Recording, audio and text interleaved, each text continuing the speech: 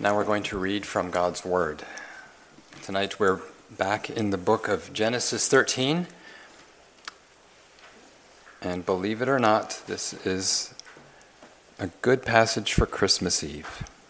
Genesis 13.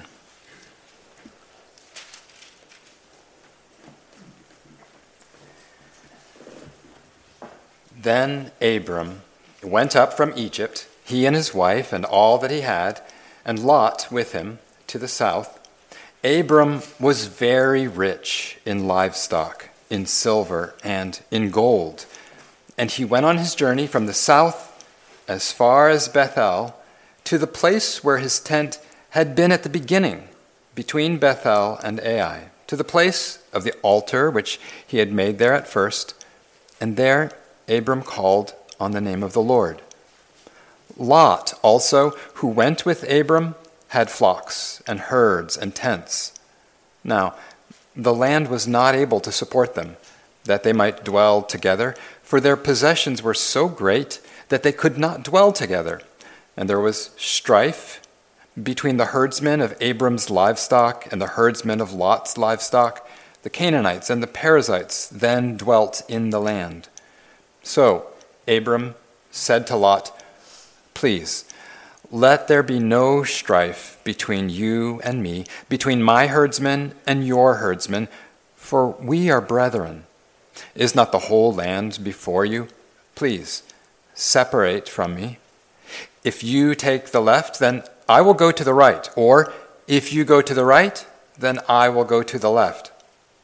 And Lot lifted his eyes and saw all the plain of the Jordan, that it was well watered everywhere, before the Lord destroyed Sodom and Gomorrah, like the garden of the Lord, like the land of Egypt as you go toward Zoar.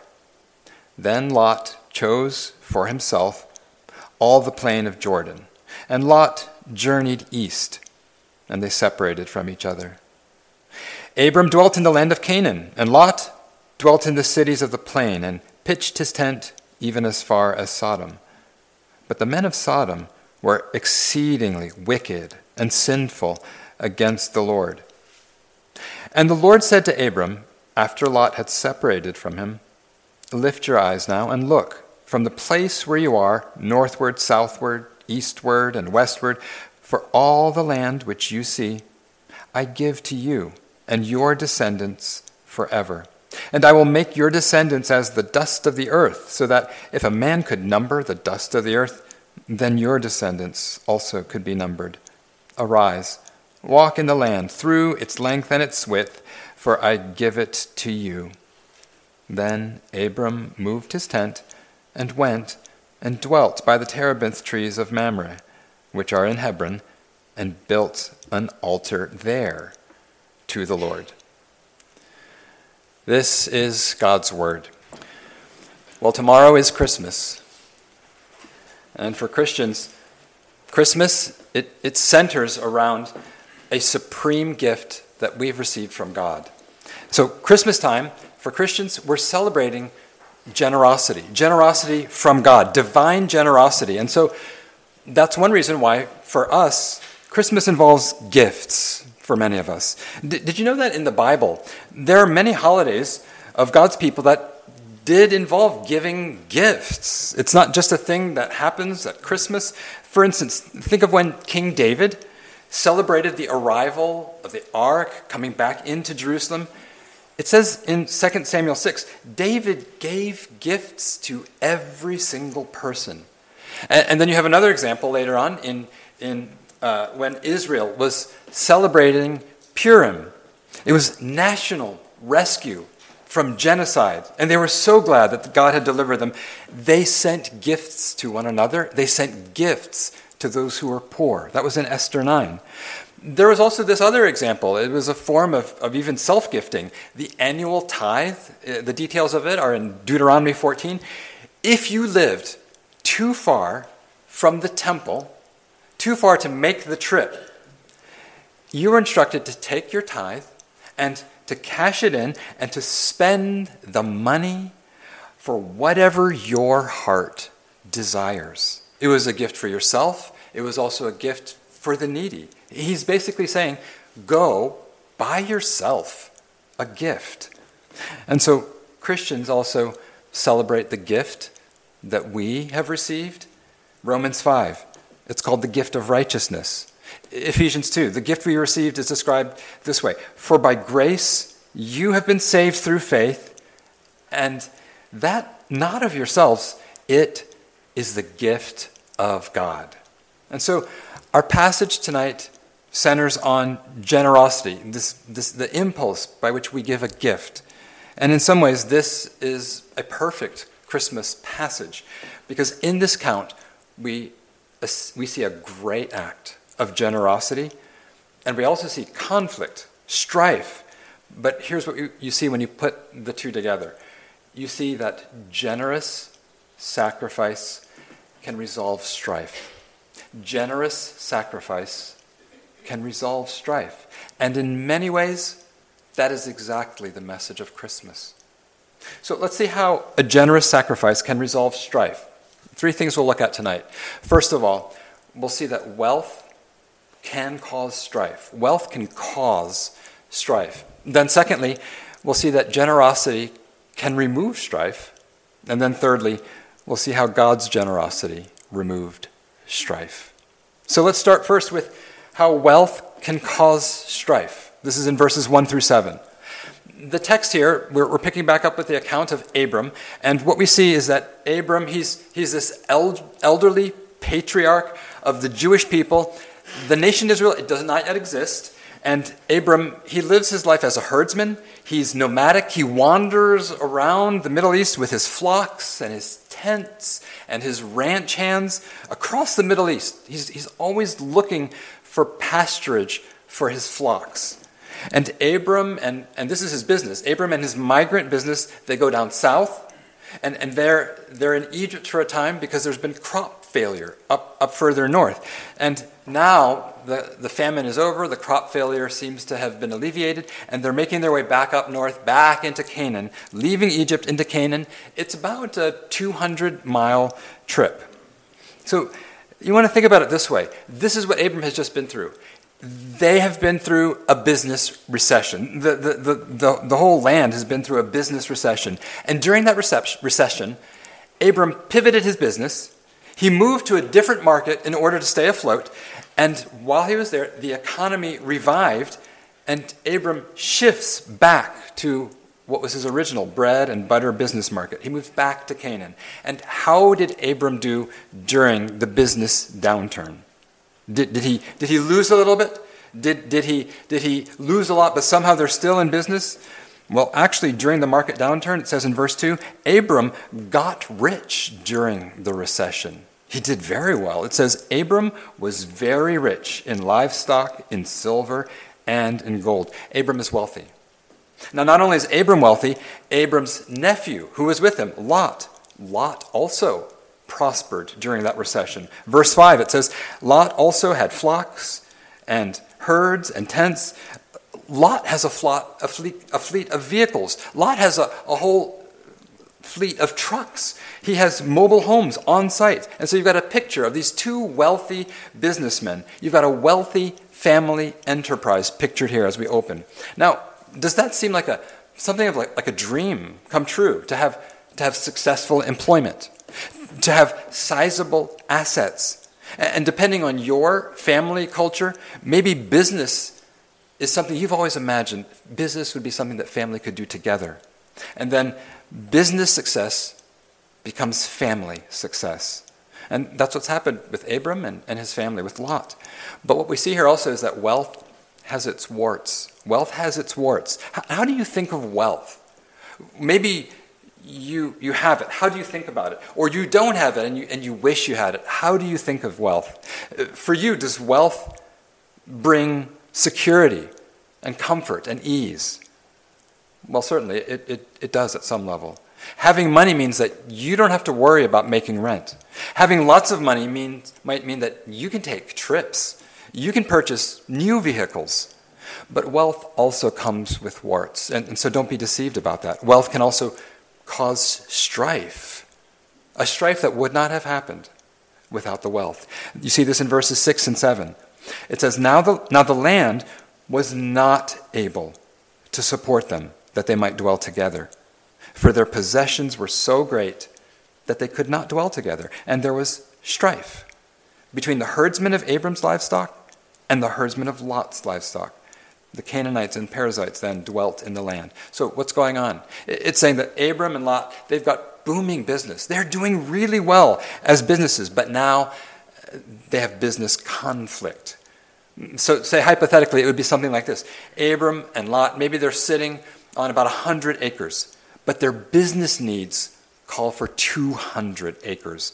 And they're constrained. They can't spread further in the current location because they're bordered by the Canaanites and the Perizzites. Those peoples already have settlements on their borders, and so they're crammed, they're crowded, and the crammed space is causing conflict for them.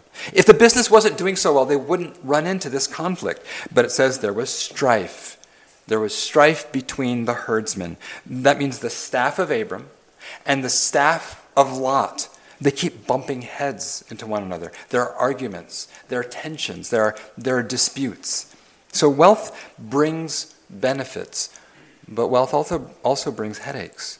More property means you've got more maintenance to deal with. More business means you also need to find and to maintain more employees and more managers. More investments means you've got to be much more concerned now about asset performance and security.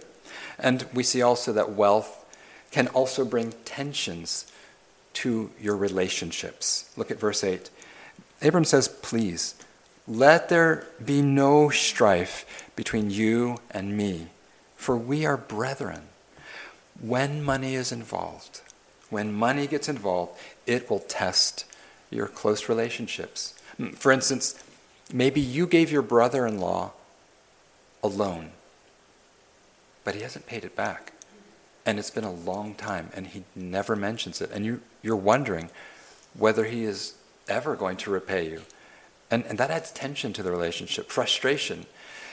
Maybe you loan your truck to your dad for the weekend. He's doing a project, and he returns it, but there's a big dent in it that wasn't there, and he doesn't say anything, and the truck was kind of nice. It would cost something to repair it, but there's this tension now because of the wealth, because of the assets. Wealth can pit love of money against love of the other person. It can bring those two into conflict. The strife that comes with money, it's not limited only to families. Maybe someone does you a favor. There's a benefit, a professional favor, maybe a housing favor. But now, after you receive this gift, you receive this favor, now there's this uneasy, almost unspoken obligation that you have with the person who gave you from their generosity.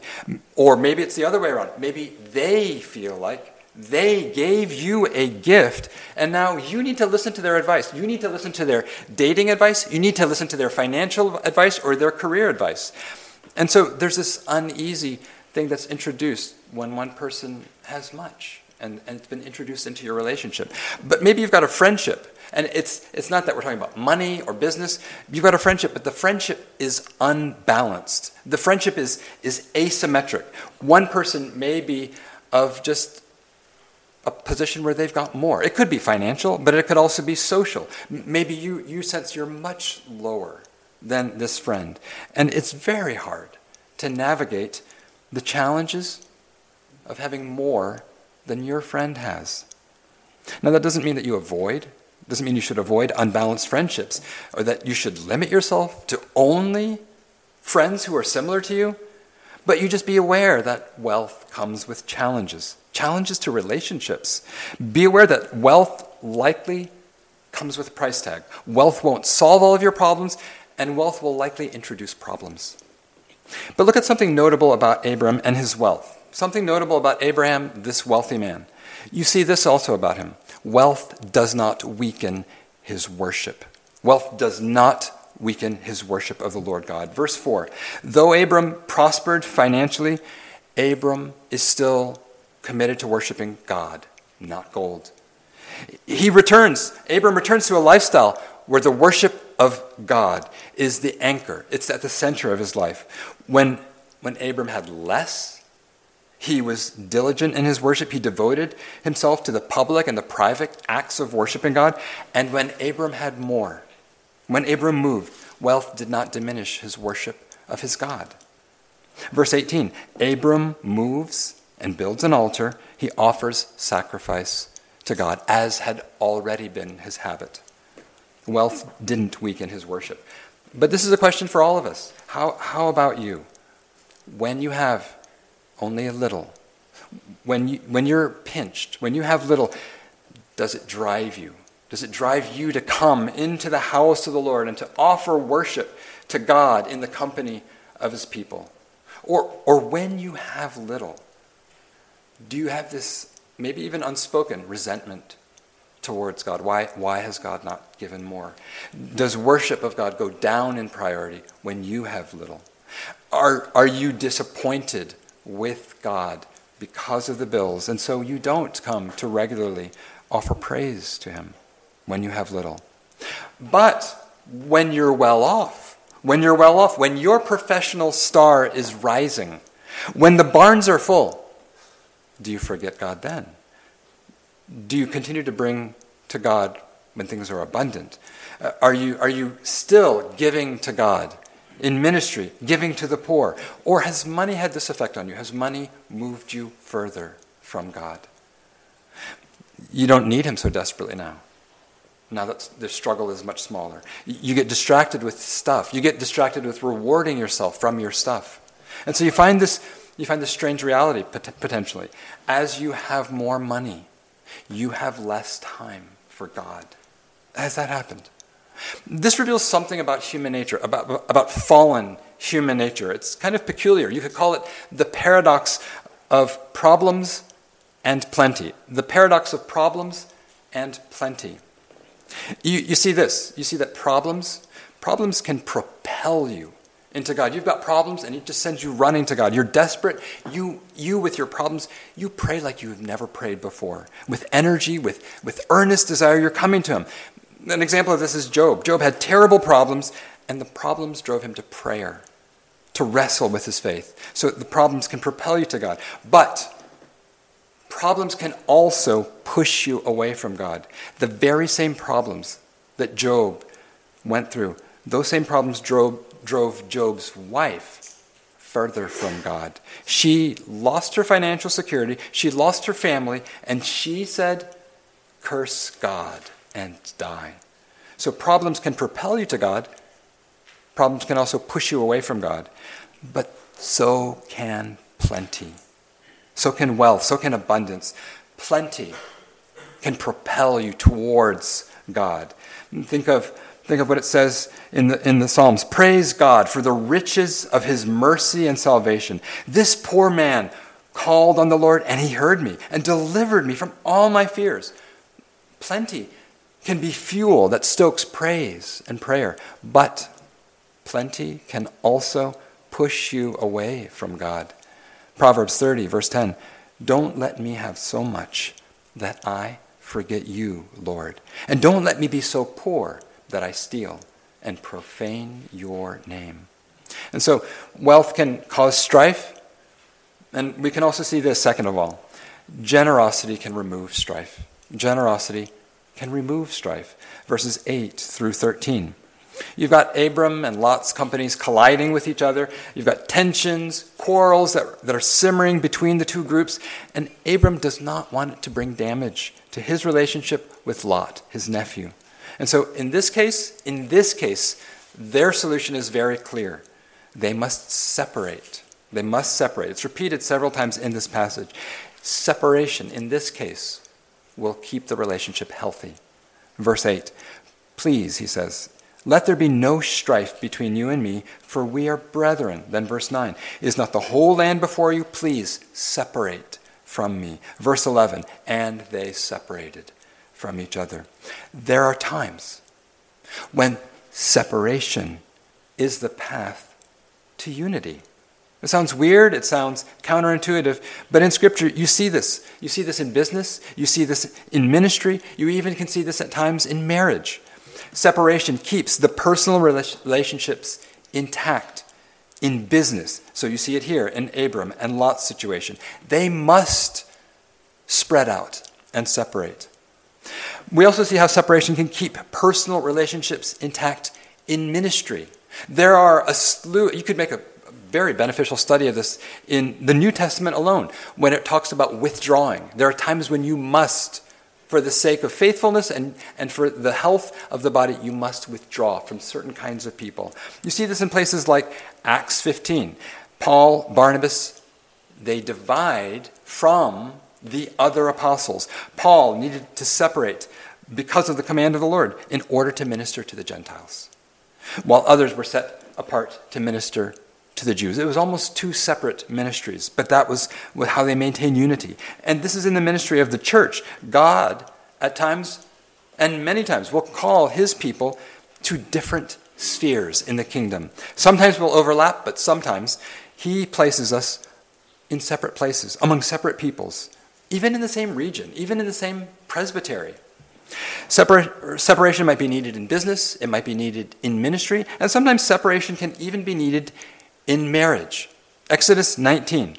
The people are planning to approach the holy presence of God. And God says, be ready.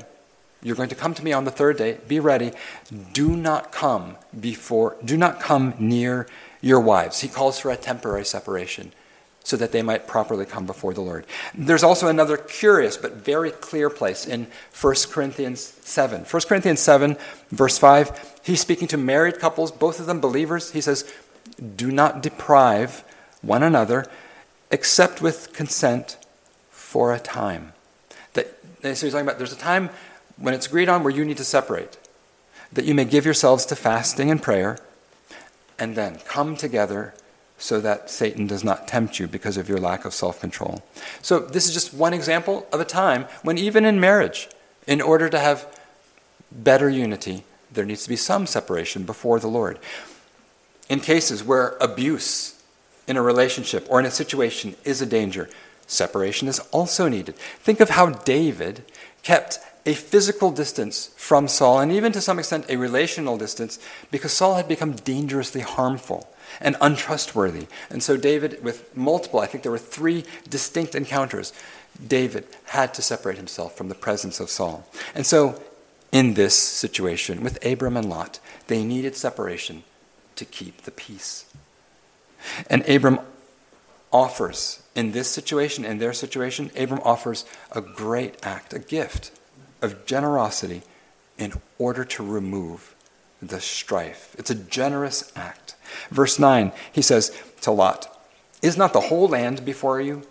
Please separate from me. If you take the left, then I will go to the right. Or if you go to the right, then I will take the left.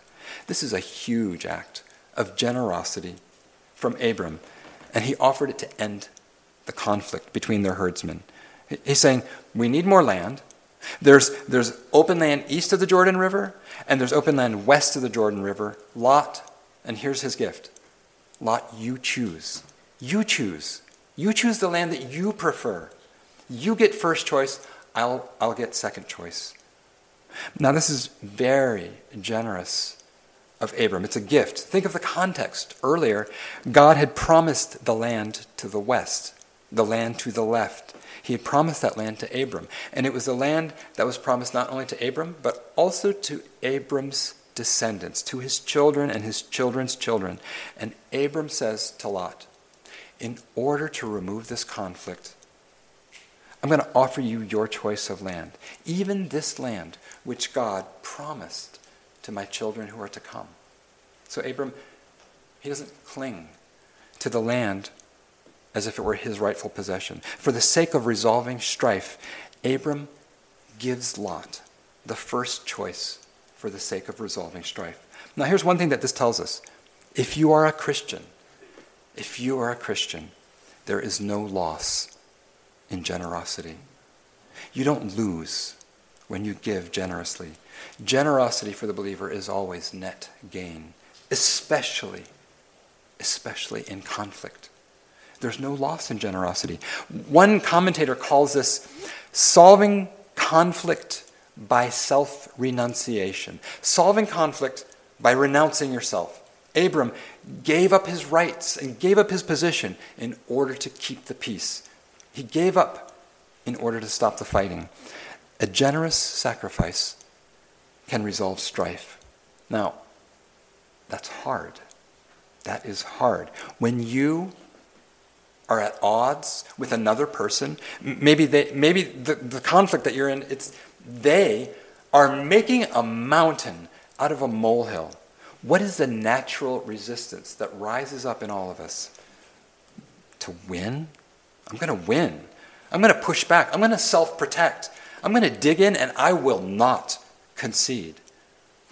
Years ago, when I was a research assistant in a lab, I came into conflict. I came into conflict with the person who was over me, and the conflict was over something that was incredibly petty, and that's why it was so irritating to me. It was something about how to format the source code, and if I remember correctly, the person who was over me insisted on something about how our electronic documents had to look.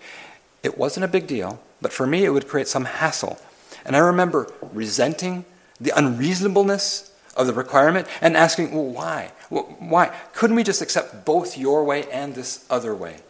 It would not have affected anything, except just to cause me more unnecessary work. But the person would not budge, and the person got heated about it. And so I backed off. But inside, I was so frustrated. I was angry. I was so frustrated that I could have burst into tears in front of him. But I went back in my cubicle. I had to deal with my frustration, and I realized that to end that conflict, I was going to need to make the generous sacrifice. We would do it his way, not my way. And my generous sacrifice ended that conflict. Now, you and I will continue to encounter conflict. And sometimes, for the sake of righteousness and for the welfare of other people, you should not end the conflict. You should not back down. You need to hold your ground for the sake of righteousness, for the sake of the welfare of others. Sometimes you've got to stay engaged in the conflict and keep it going. But is there some way in all of that? Is there some way to be generous in the conflict? Is there some generous sacrifice that you could make that might lessen the conflict, that might end the conflict? Maybe your mom and dad, they ask you for something. They ask you to do something that drives you up the wall. Maybe it's something like this. Maybe they insist that you call them as soon as you arrive and get back home. But you're 42 years old.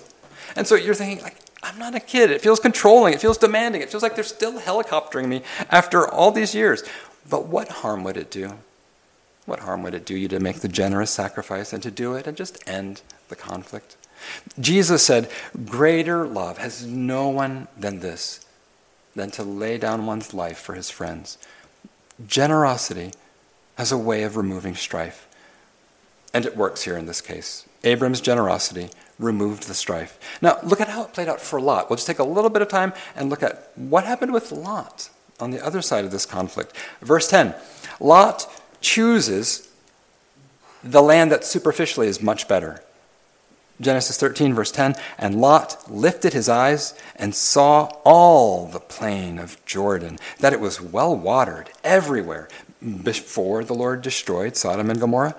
It was like the garden of the Lord. It was like the land of Egypt as you go toward Zoar. Now, we don't have a lot of time. We can't dig into this, but just notice this. Lot chooses to his own advantage. He chooses the land that will be to his best advantage. The land that he selects, the one that's east of Jordan, it's perfect. It's well watered. It's just what you would need for good flocks and for pasturage. And notice this little phrase. It was like the garden of the Lord, like the land of Egypt. It's saying this was like Eden. This land was like the Garden of Eden. It was like paradise, God's paradise. And the text is throwing this in, and there's an indirect warning here. It's a warning about noticing, what do you value? What do you value?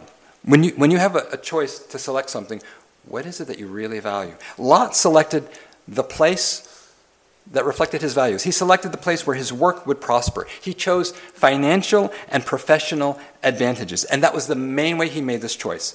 The text, verse 10, notes that the place was like paradise, but it was like paradise until the Lord destroyed Sodom and Gomorrah. And that's foreshadowing of something that's going to happen to this place. Look at verse 13. But the men of Sodom, the place where Lot chose, the men of Sodom who were there were exceedingly wicked and sinful against the Lord. So the choice that Lot selected, that was the place to go for material flourishing. That was the place to go for professional flourishing. That was the place to go for financial flourishing. But spiritually, that was not the choice for spiritual flourishing. It was very, very dark. In verse 13, it says, in the Lord's eyes, this place was toxic. And that's with that foreshadowing of Sodom and Gomorrah later to be destroyed. Moving to this place might be great for your career, but it would be terrible for your soul. And in future weeks, we'll see how this plays out. But for now, the warning is implicit. Don't judge merely by appearance. Be careful that your values aren't just superficial values. Don't pick a position or a ministry by how it will increase your prestige or your treasure. Put your value in what pleases God. Consider what will be good for your soul. How do you select friends? How do you decide about what school you'll go to? How do you select where you're going to work or where you're going to serve? Don't look for the best salary. Don't look for the best benefits package. Look for the place where God is placing his people. Now, if any of this aligns with your situation and you hear that generosity can remove strife, that's hard. That's hard. Because when we're in conflict, we don't want to make the generous sacrifice. We want to choose self-protection. And when you've got a choice, we want to choose the choice that seems like the safe choice. We want to choose the choice that will not involve self-sacrifice. We want to pursue self-enrichment over self-giving. And so how do we come to these choices or these conflicts and choose the generous choice that can be good for our souls, to make the generous choice that can even remove strife? Well, you need to see the gospel. You need to see how in the gospel God's generosity removed strife. And this is why this is so appropriate for Christmas. In our account, Abram is the leader who removed conflict by taking the rejected land, the land of sacrifice. And in the gospel, Jesus is the leader who removed the conflict by being cast out of paradise and taking the land of sacrifice. You could even say that Jesus is the pick that the builders rejected. Jesus is the rejected land who made family peace. Jesus left his paradise so that we could receive paradise. We chose sin, but Jesus became sin and so joined himself to us.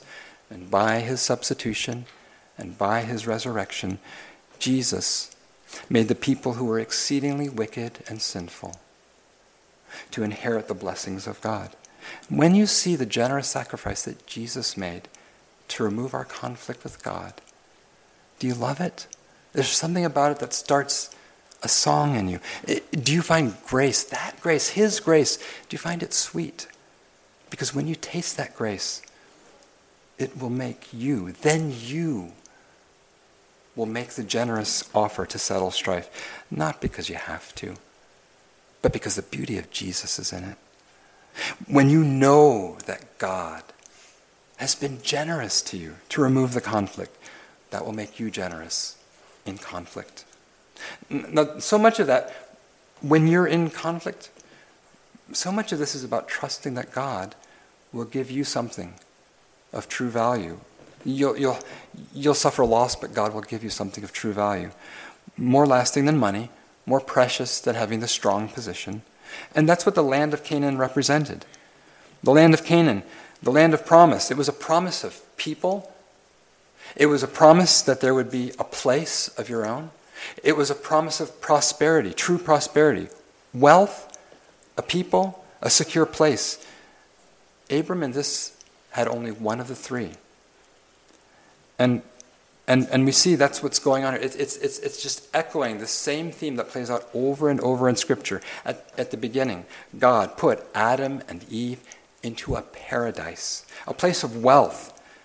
And they were the beginning of all human beings, the beginning of the human race. But by our sin, we lost that paradise. We lost the wealth of Eden, and we spend all our days seeking that lost wealth. Isn't that what we're looking for?